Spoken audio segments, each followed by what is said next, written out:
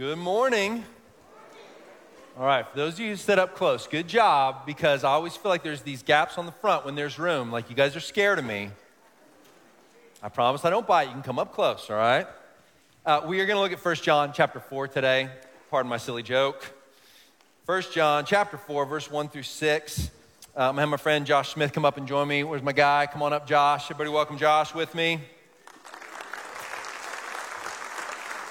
So in a minute, we're going to have a little bit of fun, but it might be a tough juxtaposition because I did want to make sure I started our time in the Word by just praying for Israel and the war taking place there. So even as Josh comes to have a little fun with us here in a moment, can we pray first? And then we're going to turn our attention to that, all right? So let's pray together. And as we pray, just a reminder, don't just listen to me pray. Like join me in prayer in your spirit for God to move and work and bring peace and protection. All right, so let's pray. Father, we come to you as sovereign over the whole universe. We believe that, we trust it, and we pray now, Father, for the war taking place in Israel, and not just that, but saber rattling from China towards Taiwan and in Russia and Ukraine. Father, there's great strife in the world, and you are the one we turn to when that takes place. We pray that you would bring peace where there's war. We pray that you bring justice, and we know that your justice is both retributive. You judge wickedness. You penalize wickedness, but also remunerative. You lift up and restore those who are victims. And so we pray, Lord, just specifically for the nation of Israel now. We ask that you would give their leaders great wisdom. We pray that you would protect those who are in harm's way, particularly those who have been taken hostage. We do pray your justice against the wickedness and evil of Hamas. We ask that you would bring them under judgment. We pray that you protect Palestinian lives. We ask in all this that you would bring and exalt the name of Jesus to those through whom you sent the Savior of the world, the nation of Israel, who have not in large recognized him as Messiah. We pray that you bring salvation. For Palestinians, we pray salvation. We pray that Jesus would be exalted and lifted up. We pray for wisdom for our leaders nationally and how they lead us in our foreign policy and our engagement. Would you give them great wisdom and guide them? We thank you, too, that you say you guide the feet of kings and the hands of kings and the minds of kings when they don't even know you're doing it. So we pray that you would do just that. We ask for deliverance in this situation. We pray your great mercy would prevail. We pray that you bring an end to harm and violence and bloodshed quickly. We pray it in Jesus' name. Amen. Amen. All right, well, so how many of you remember, come on, Josh, yeah, grab that mic there for me if you would. Thank you. How many remember the Pepsi challenge taste test from back in the 80s if you were old like me? Yes? Okay, awesome. Fantastic. How many of you like me when you show up in a restaurant and they only have Pepsi products, you're like, water will do just fine? Okay, so here's what we're going to do. My guy Josh, question for you. Do you drink soft drinks? Yes. You can talk into the mic.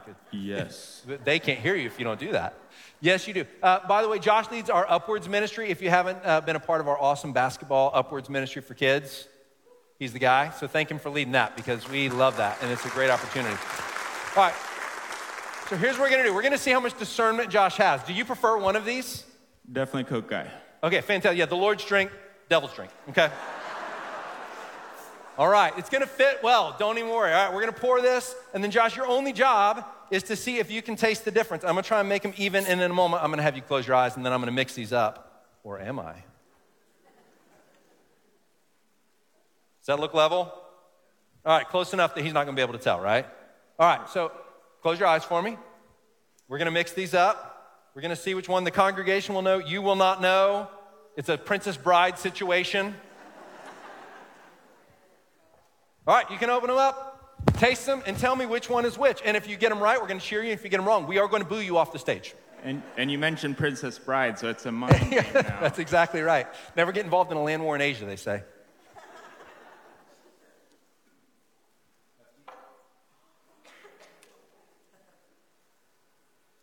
You can say it into the mic so we can hear you again. Coca-Cola, Pepsi. Did he get them right? He got them right. All right, good job. Thank you, brother. Yeah, that's perfect. That's perfect. So the text we're going to look at today is really all about discernment, but it's about a different kind of discernment. So it's kind of a fun discernment. If you can tell the difference between Coke and Pepsi, it might help you in a restaurant. It might just be kind of fun as a party game, right? So that's a fun kind of discernment. But there's a kind of discernment that's way more important than just that kind of discernment. And it's what the scriptures are going to call having spiritual discernment. To be able to discern what is right and good and true and beautiful and what isn't. The source of different ideas and beliefs and where they come from and where they don't come from. And so as we look at 1 John today, that's exactly what John wants to help us with. He wants to help us be spiritually discerning people. So do we want to be spiritually discerning people? I trust we do, and so that's what John wants to help us with today.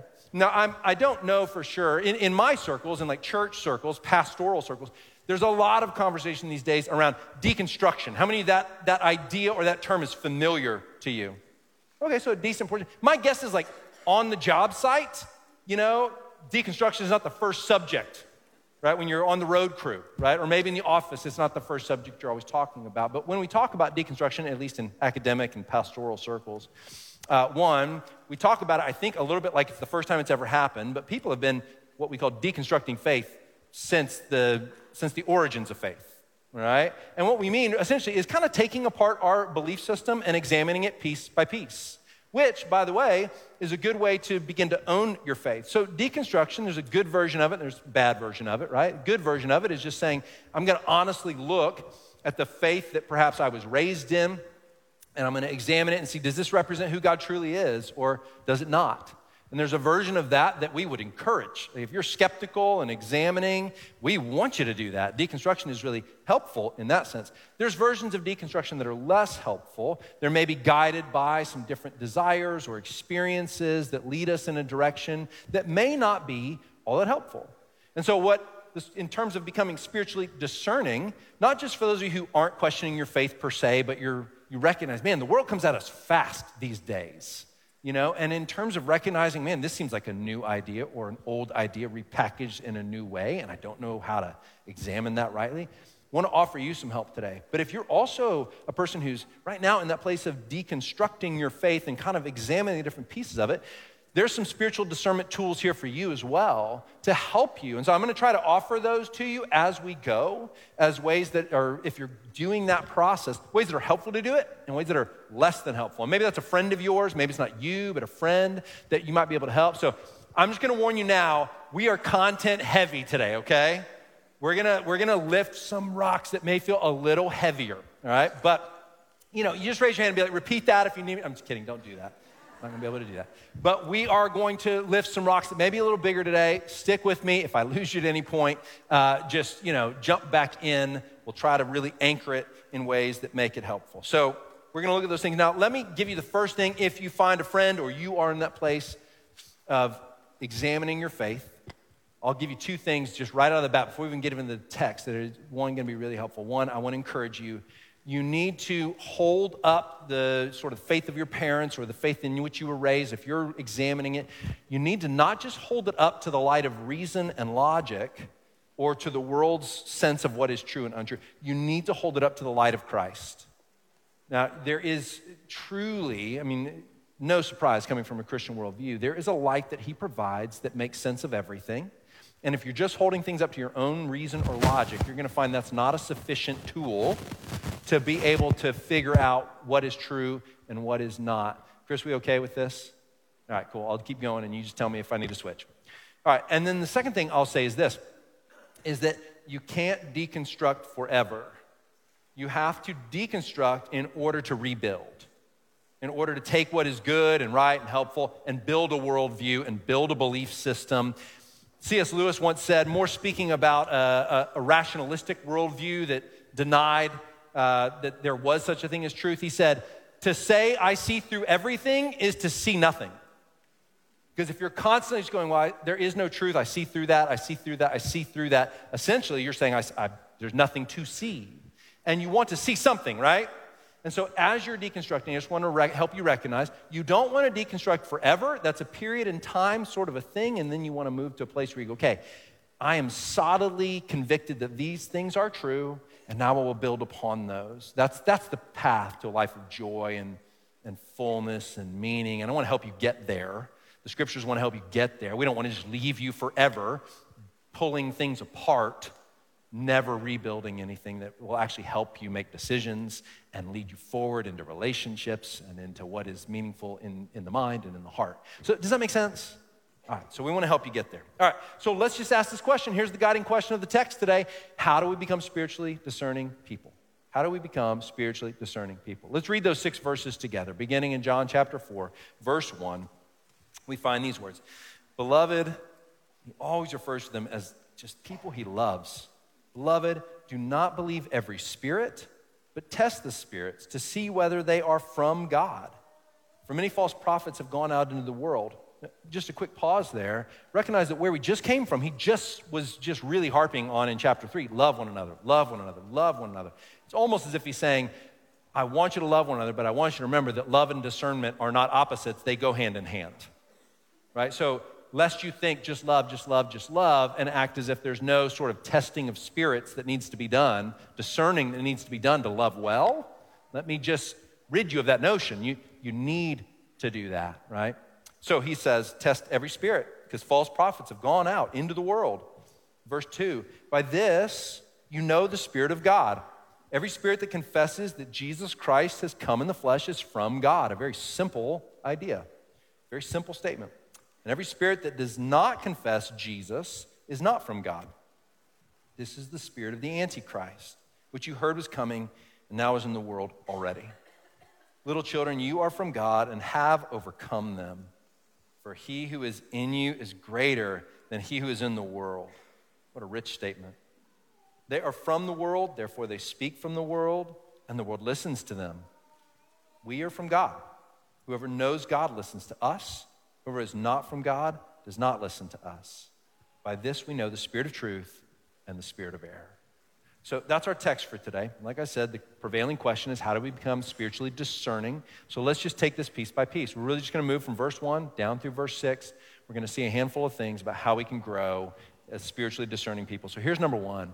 The first way to become more spiritually discerning is to live with a supernatural world view. Now, I thought long and hard about whether to use the word live with or embrace or have, and I was trying to just come up with just the right word. I think live is the best word I've got for you, because I don't just mean that you need to accept mentally that there are spiritual realities in the world, that what you see in the physical realm is not all there is. I hope you recognize as you read through the Bible, it is thoroughly ensconced in a supernatural worldview. It speaks to spiritual powers that are both good and that are bad. Have you read your Bible and do you see that? So there's just no reading the scriptures and having a worldview that goes, this material world is all there is. It's a thoroughly supernatural book in terms of its expectations of what is actually happening, and are there real spiritual realities? Are you actually a spiritual being? Do you have a spirit that when your body dies will actually depart and be with the Lord or be separated from the Lord? I mean, the Bible is very clearly a supernatural book with a spiritual worldview. And as you think about that, the thing that we're after here is not just to acknowledge that reality, but to live with the expectation that spiritual realities are taking place all around you all the time, and to recognize what's at work. Now, in this passage, John isn't thinking so much about the kind of spiritual realities of physical attack from the devil or of temptation from the devil, although those things happen. He is thinking more about ideas and beliefs and where they come from. And so he's talking about saying there are spiritual realities behind every belief, behind every idea. And we need to recognize, do they come from the Spirit of God, the Holy Spirit, or do they come from demonic spirits, the spirit of the Antichrist? Now remember, he referred to the Antichrist in a previous passage. He just means the Antichrist will be this end times figure who essentially encapsulates rebellion against God. Everything he's about is in opposition to God. He wants to harm the church, the people of God. He wants to lie to the church. He wants to lead people astray and deceive them. And so he's just referring back to that, which he talked about in an earlier passage, okay?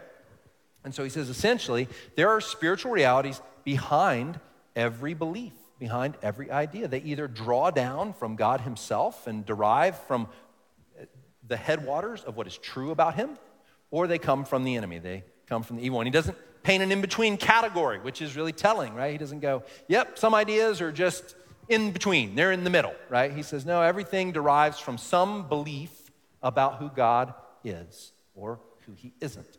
So it probably makes sense that if I say we need to be spiritually discerning, you can't be spiritually discerning unless you believe in a spiritual reality. Does that make sense? So it's important that we embrace that and that we then live in light of it, acknowledging it, recognizing that ideas don't just produce our actions. Beliefs produce actions. We all know that. I act according to what I believe, right? But it's not just that beliefs produce those actions, it's that there's a spiritual entity or force behind those beliefs that then produce actions and then operate for good or evil in the world. Now, that would be well and good and helpful to us if every idea that came down, whoever was giving that idea, said, here's where my ideas come from. Here's the source of those ideas. I am for God. I am against God, right? If people, and some people are, they say, yeah, I oppose God. And they will tell you this idea absolutely is in opposition to him because I don't believe he exists or whatever it may be. If everybody were clear about that, that would be important enough to understand that there are spiritual realities behind it. But the end of verse 1 tells us something even further. When he gives us the why, he says, test the spirits. Why? Because many false prophets have gone into the world.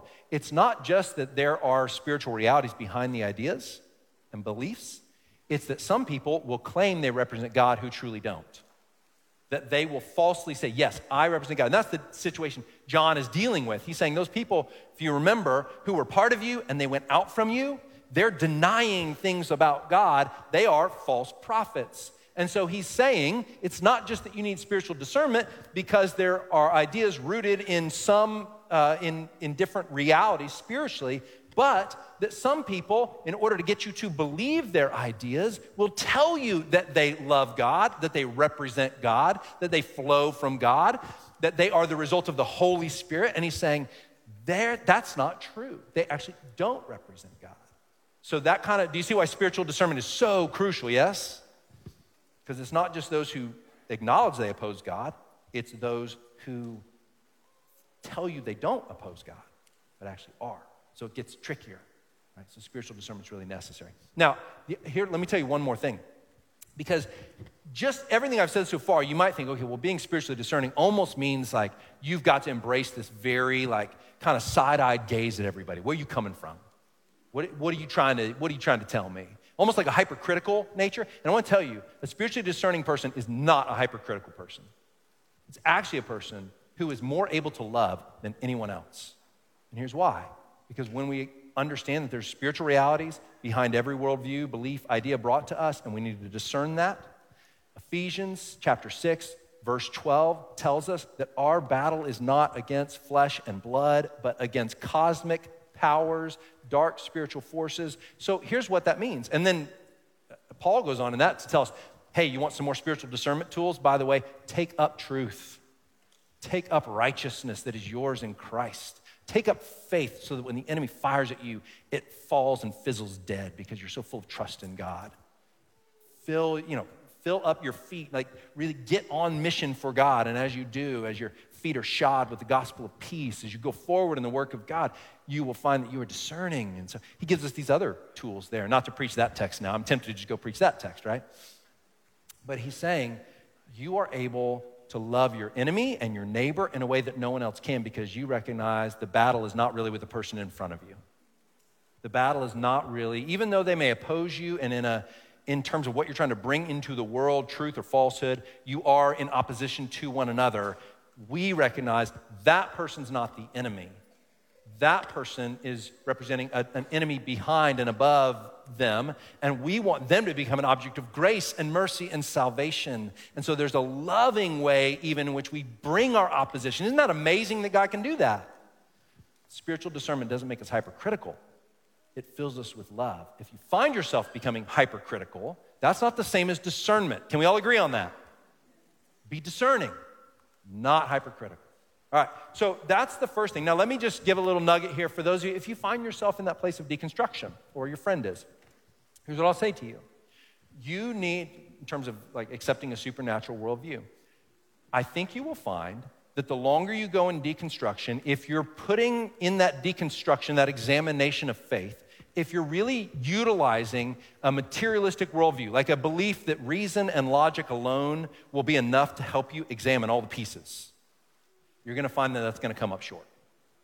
There are things in the world that cannot be explained by reason and logic alone. There are supernatural and spiritual realities. So my encouragement to you is have that tool in your tool belt as you're doing that deconstructing, as you're examining. If you would just start from the accepting of supernatural realities exist, that's gonna be more helpful to you in your process of examination than if you cut that off right at the start of your examination. If you just go, nope, that doesn't exist, only reason, only logic, only physical, you're gonna come up short in your ability to examine well. Does that make sense? All right, so I hope that helps you. I just wanna encourage you, don't cut that off right at the beginning.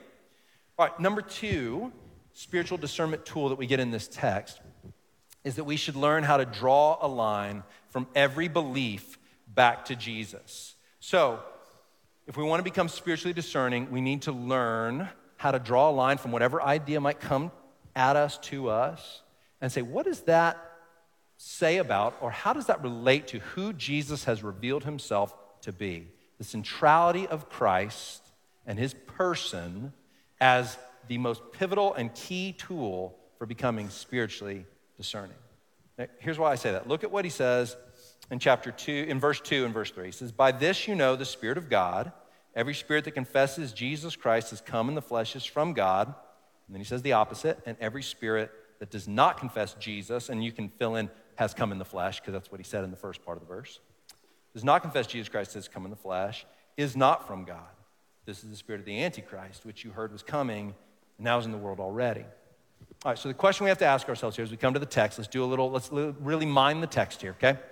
Is John saying that the only tool we need, the only litmus test for spiritual discernment is the doctrine of the incarnation? He's essentially saying, my opponents are telling you that Jesus Christ was not truly God and truly man, that they were purporting some doctrinal error, which was essentially probably something along the lines of Jesus had, appeared to have a body, but it wasn't a real body. Or the Son of God, the second person of the triune God, was spirit and indwelled Jesus the human for a while, but then right before the cross left.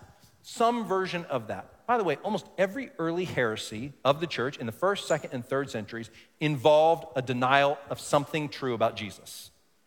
Almost every single one of them, whether it was Docetism or Gnosticism or modalism or Arianism. I don't expect you to know what all those are, but every single one of them essentially says something false about Jesus.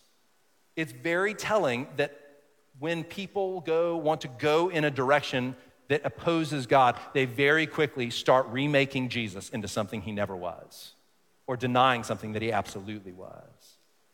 And so, while I believe that here, what John is basically giving us is the litmus test that applies to his situation. Here are these people, they're denying the incarnation, that Jesus is fully God and fully human. I don't think he's telling us that's the only litmus test for becoming spiritually discerning. I think it's very important. But think about what else we have. Paul, in 1 Corinthians chapter 12, verse 3, when he's giving a litmus test for spiritual discernment, whether something is from God or not, he doesn't say it's the incarnation that is the litmus test. He says it's no one can say in the flesh, Jesus is Lord. So it becomes the lordship of Jesus, which of course relates to him being divine, but it's more than that, and it's something a little different than that. In this book itself, do you remember that what John has been saying is, well, you want to be discerning, you want to have confidence that you're in Christ? There's really 3 things. It's believe the truth about Jesus, right? We remember that, which is exactly what we're talking about here. And he says, love one another and do what is right. Those are the 3 kind of tools for discernment he gives for how you can have confidence that you actually are relating to God rightly. So I don't think here he means to point out that this is the only litmus test you'll ever need, but a lot of doctrines do flow from the incarnation. You can't believe the right thing about human nature without believing Jesus is fully God and fully man. You can't believe the right thing about creation without believing Jesus is fully God and fully man. You can't believe the right thing about atonement and the cross without believing Jesus is fully God and fully man. So it is certainly a crucial, central doctrine. But here's what I think we are to learn from this text then in terms of becoming spiritually discerning.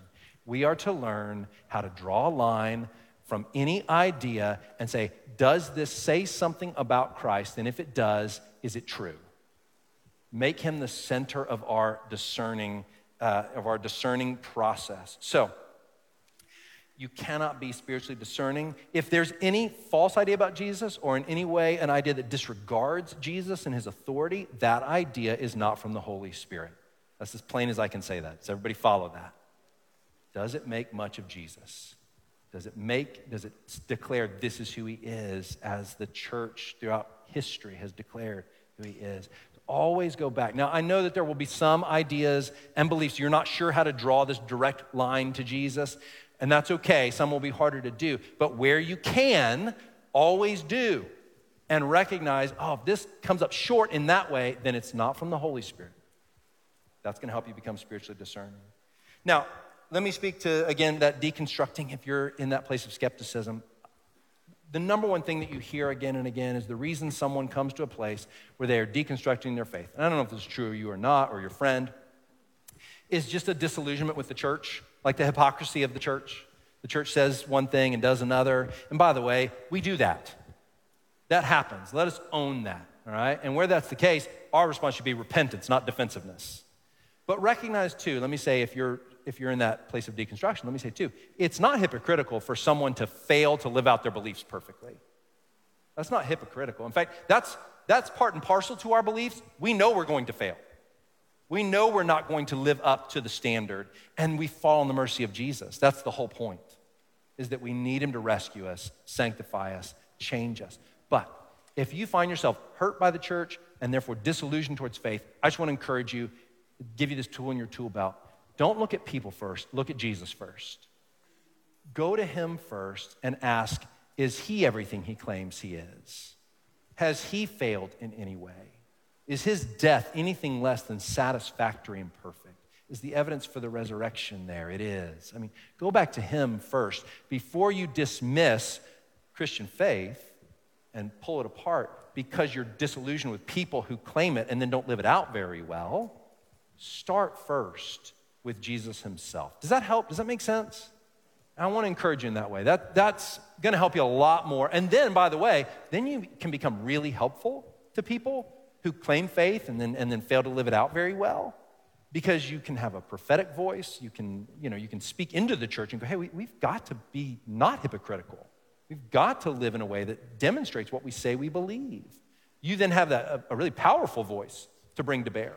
So I want to encourage you in that. All right, let's go to our third thing. And here comes that really rich promise in verse 4, okay?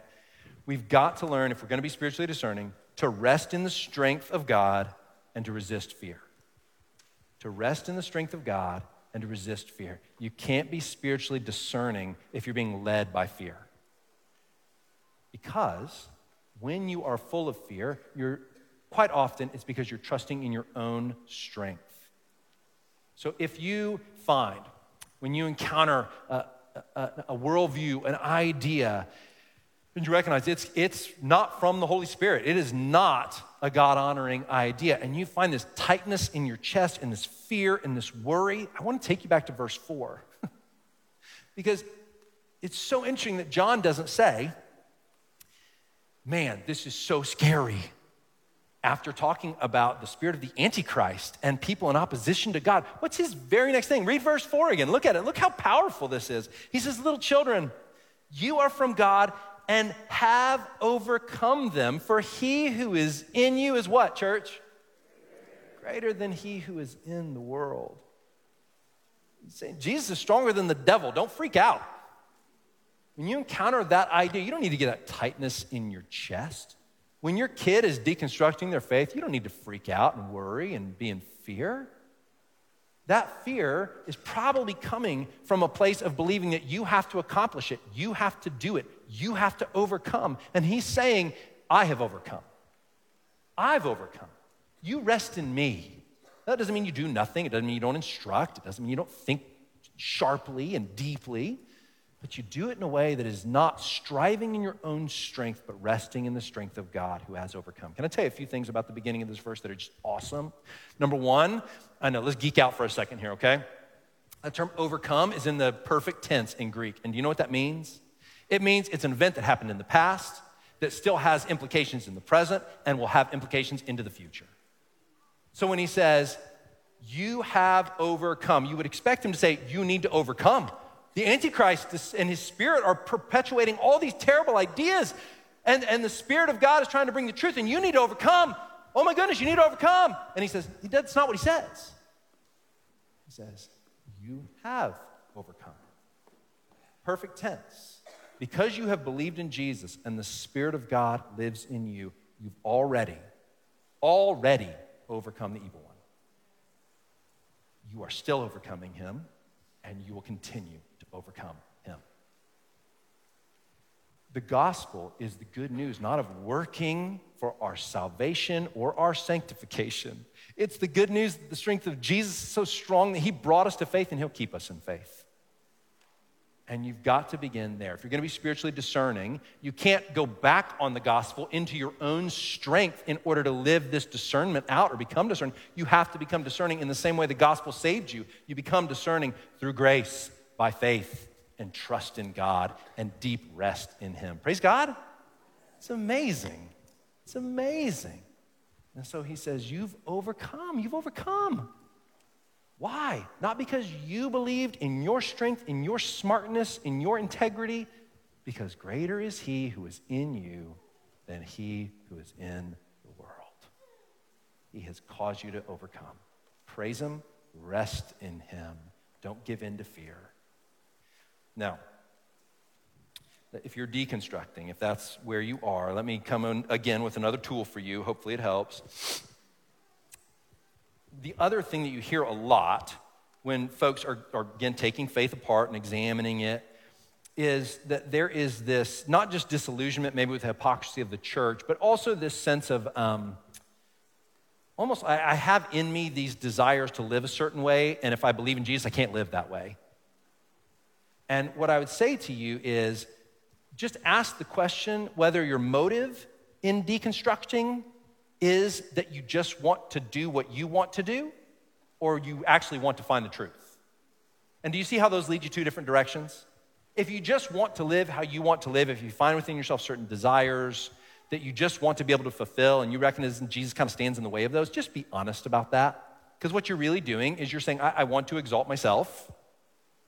I don't want to exalt God. I don't want to exalt Jesus. Now, I know I'm being a little harsh there, but there's no sense kind of just beating around the bush about it, right? Just be honest about what you're actually doing. And I don't know the answer, but when you put your heart up, to the light of Christ, I'll just ask you, are you really just wanting to do what you want to do? Or are you actually trying to get at some fundamental truth about the universe and God himself? Those are two very different things. And so if you find that it's really more about, I kind of want to live this way, you're not really deconstructing faith. What you're doing is just doing what all humanity has done, is just wanting to be in rebellion against God. And the only remedy for that is actually not a close examination that can be helpful, but at the end of the day, that examination is going to lead right where you want it to lead. So my encouragement to you is be honest about that and recognize that what you really need to do, even as you're examining, is to say, God, help me, because I recognize I kind of more just want to go my way here. My heart is doing that. What did we just sing? Bind my wandering heart to thee. You remember singing that? You recognize we all have wandering hearts. That's what we have. And we pray, bind it back to you. I'm not imagining that. We did sing that, right, George? All right, good. Fantastic. Y'all were looking at me like, what? And I was like, I think we just sang that. Y'all don't know, but while we're singing, I'm trying to worship. My sermon's going through my head. So sometimes I miss some stuff. All right, let's finish up here. Verse 5 and 6, we need to get to them. So then the next thing to become spiritually discerning then is to take note of who praises a belief or who praises an idea. Look at verse 5. They are from the world, meaning his opponents. They are from the world, therefore they speak from the world, and the world listens to them. Now, remember that in John, the world is the sphere of operation where it's opposed to God. So that's for John. Anytime he refers to the world, he's talking about a place of rebellion against God. That's what he's talking about. But he also says, like John 3:16, for God so loved the world. He loved the people in that sphere of rebellion. So what did he do? He sent his son into it so that he could save people, so that all who would believe in him would have eternal life, right? Yeah, he doesn't mince words in saying, yeah, the world is in opposition to me. So when John then here says, they are from the world, these people bringing these ideas, these worldly philosophies, they are in opposition to God. And so he says one of the things that happens as a result of that, when they speak, the rest of the world applauds them, listens, gives ear to them, and goes, we love that. We love that. So here's a tool for spiritual discernment. If you bring forth an idea and the world applauds, that might be cause for concern,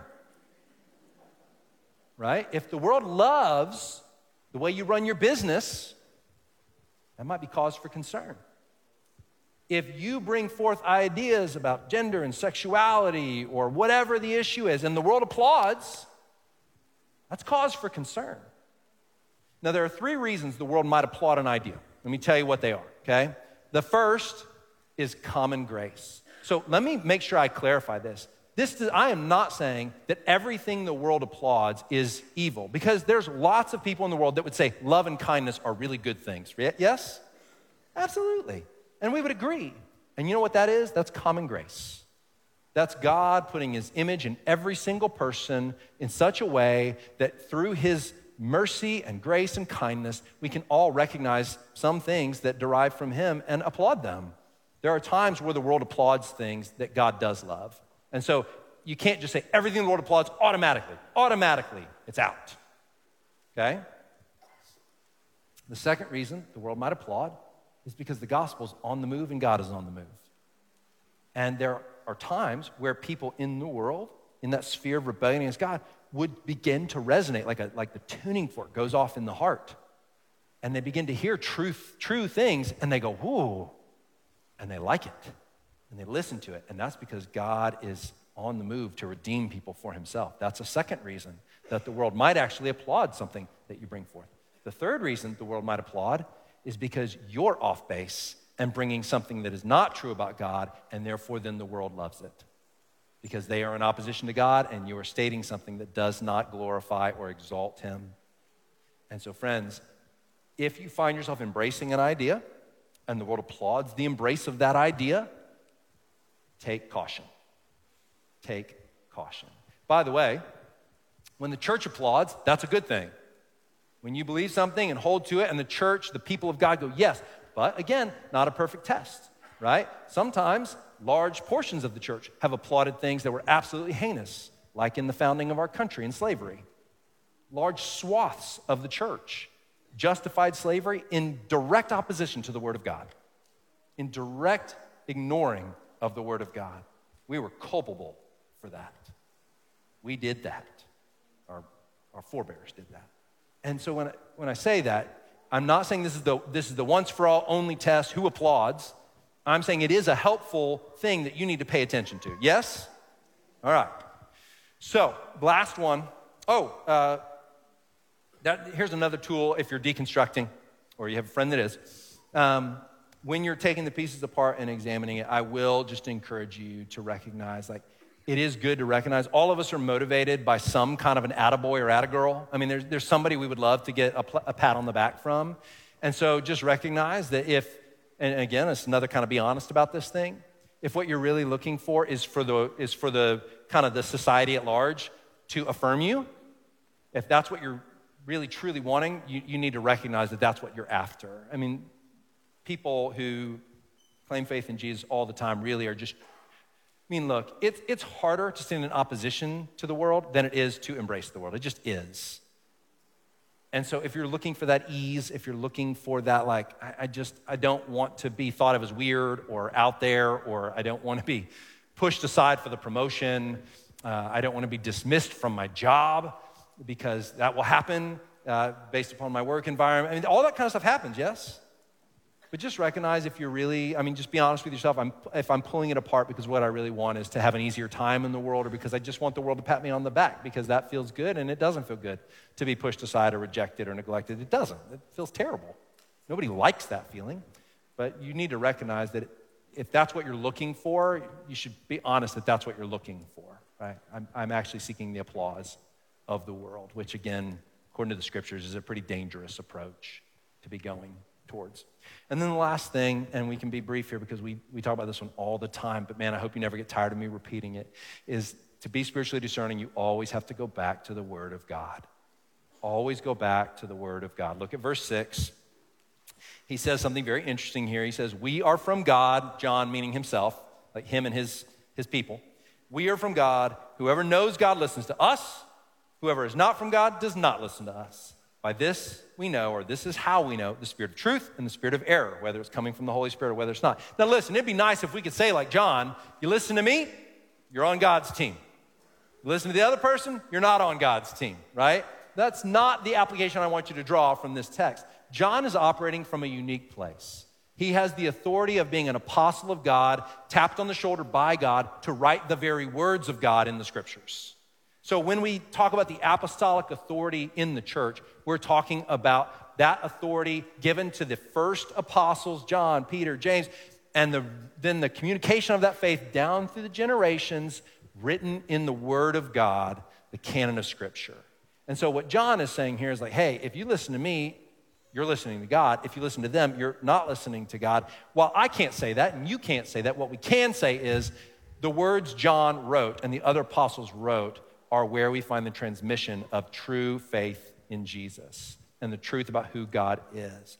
So friends, I've said it before, I'll say it again, go back to the Word of God again and again. Wake up in the morning and drink from the well that is the Word of God.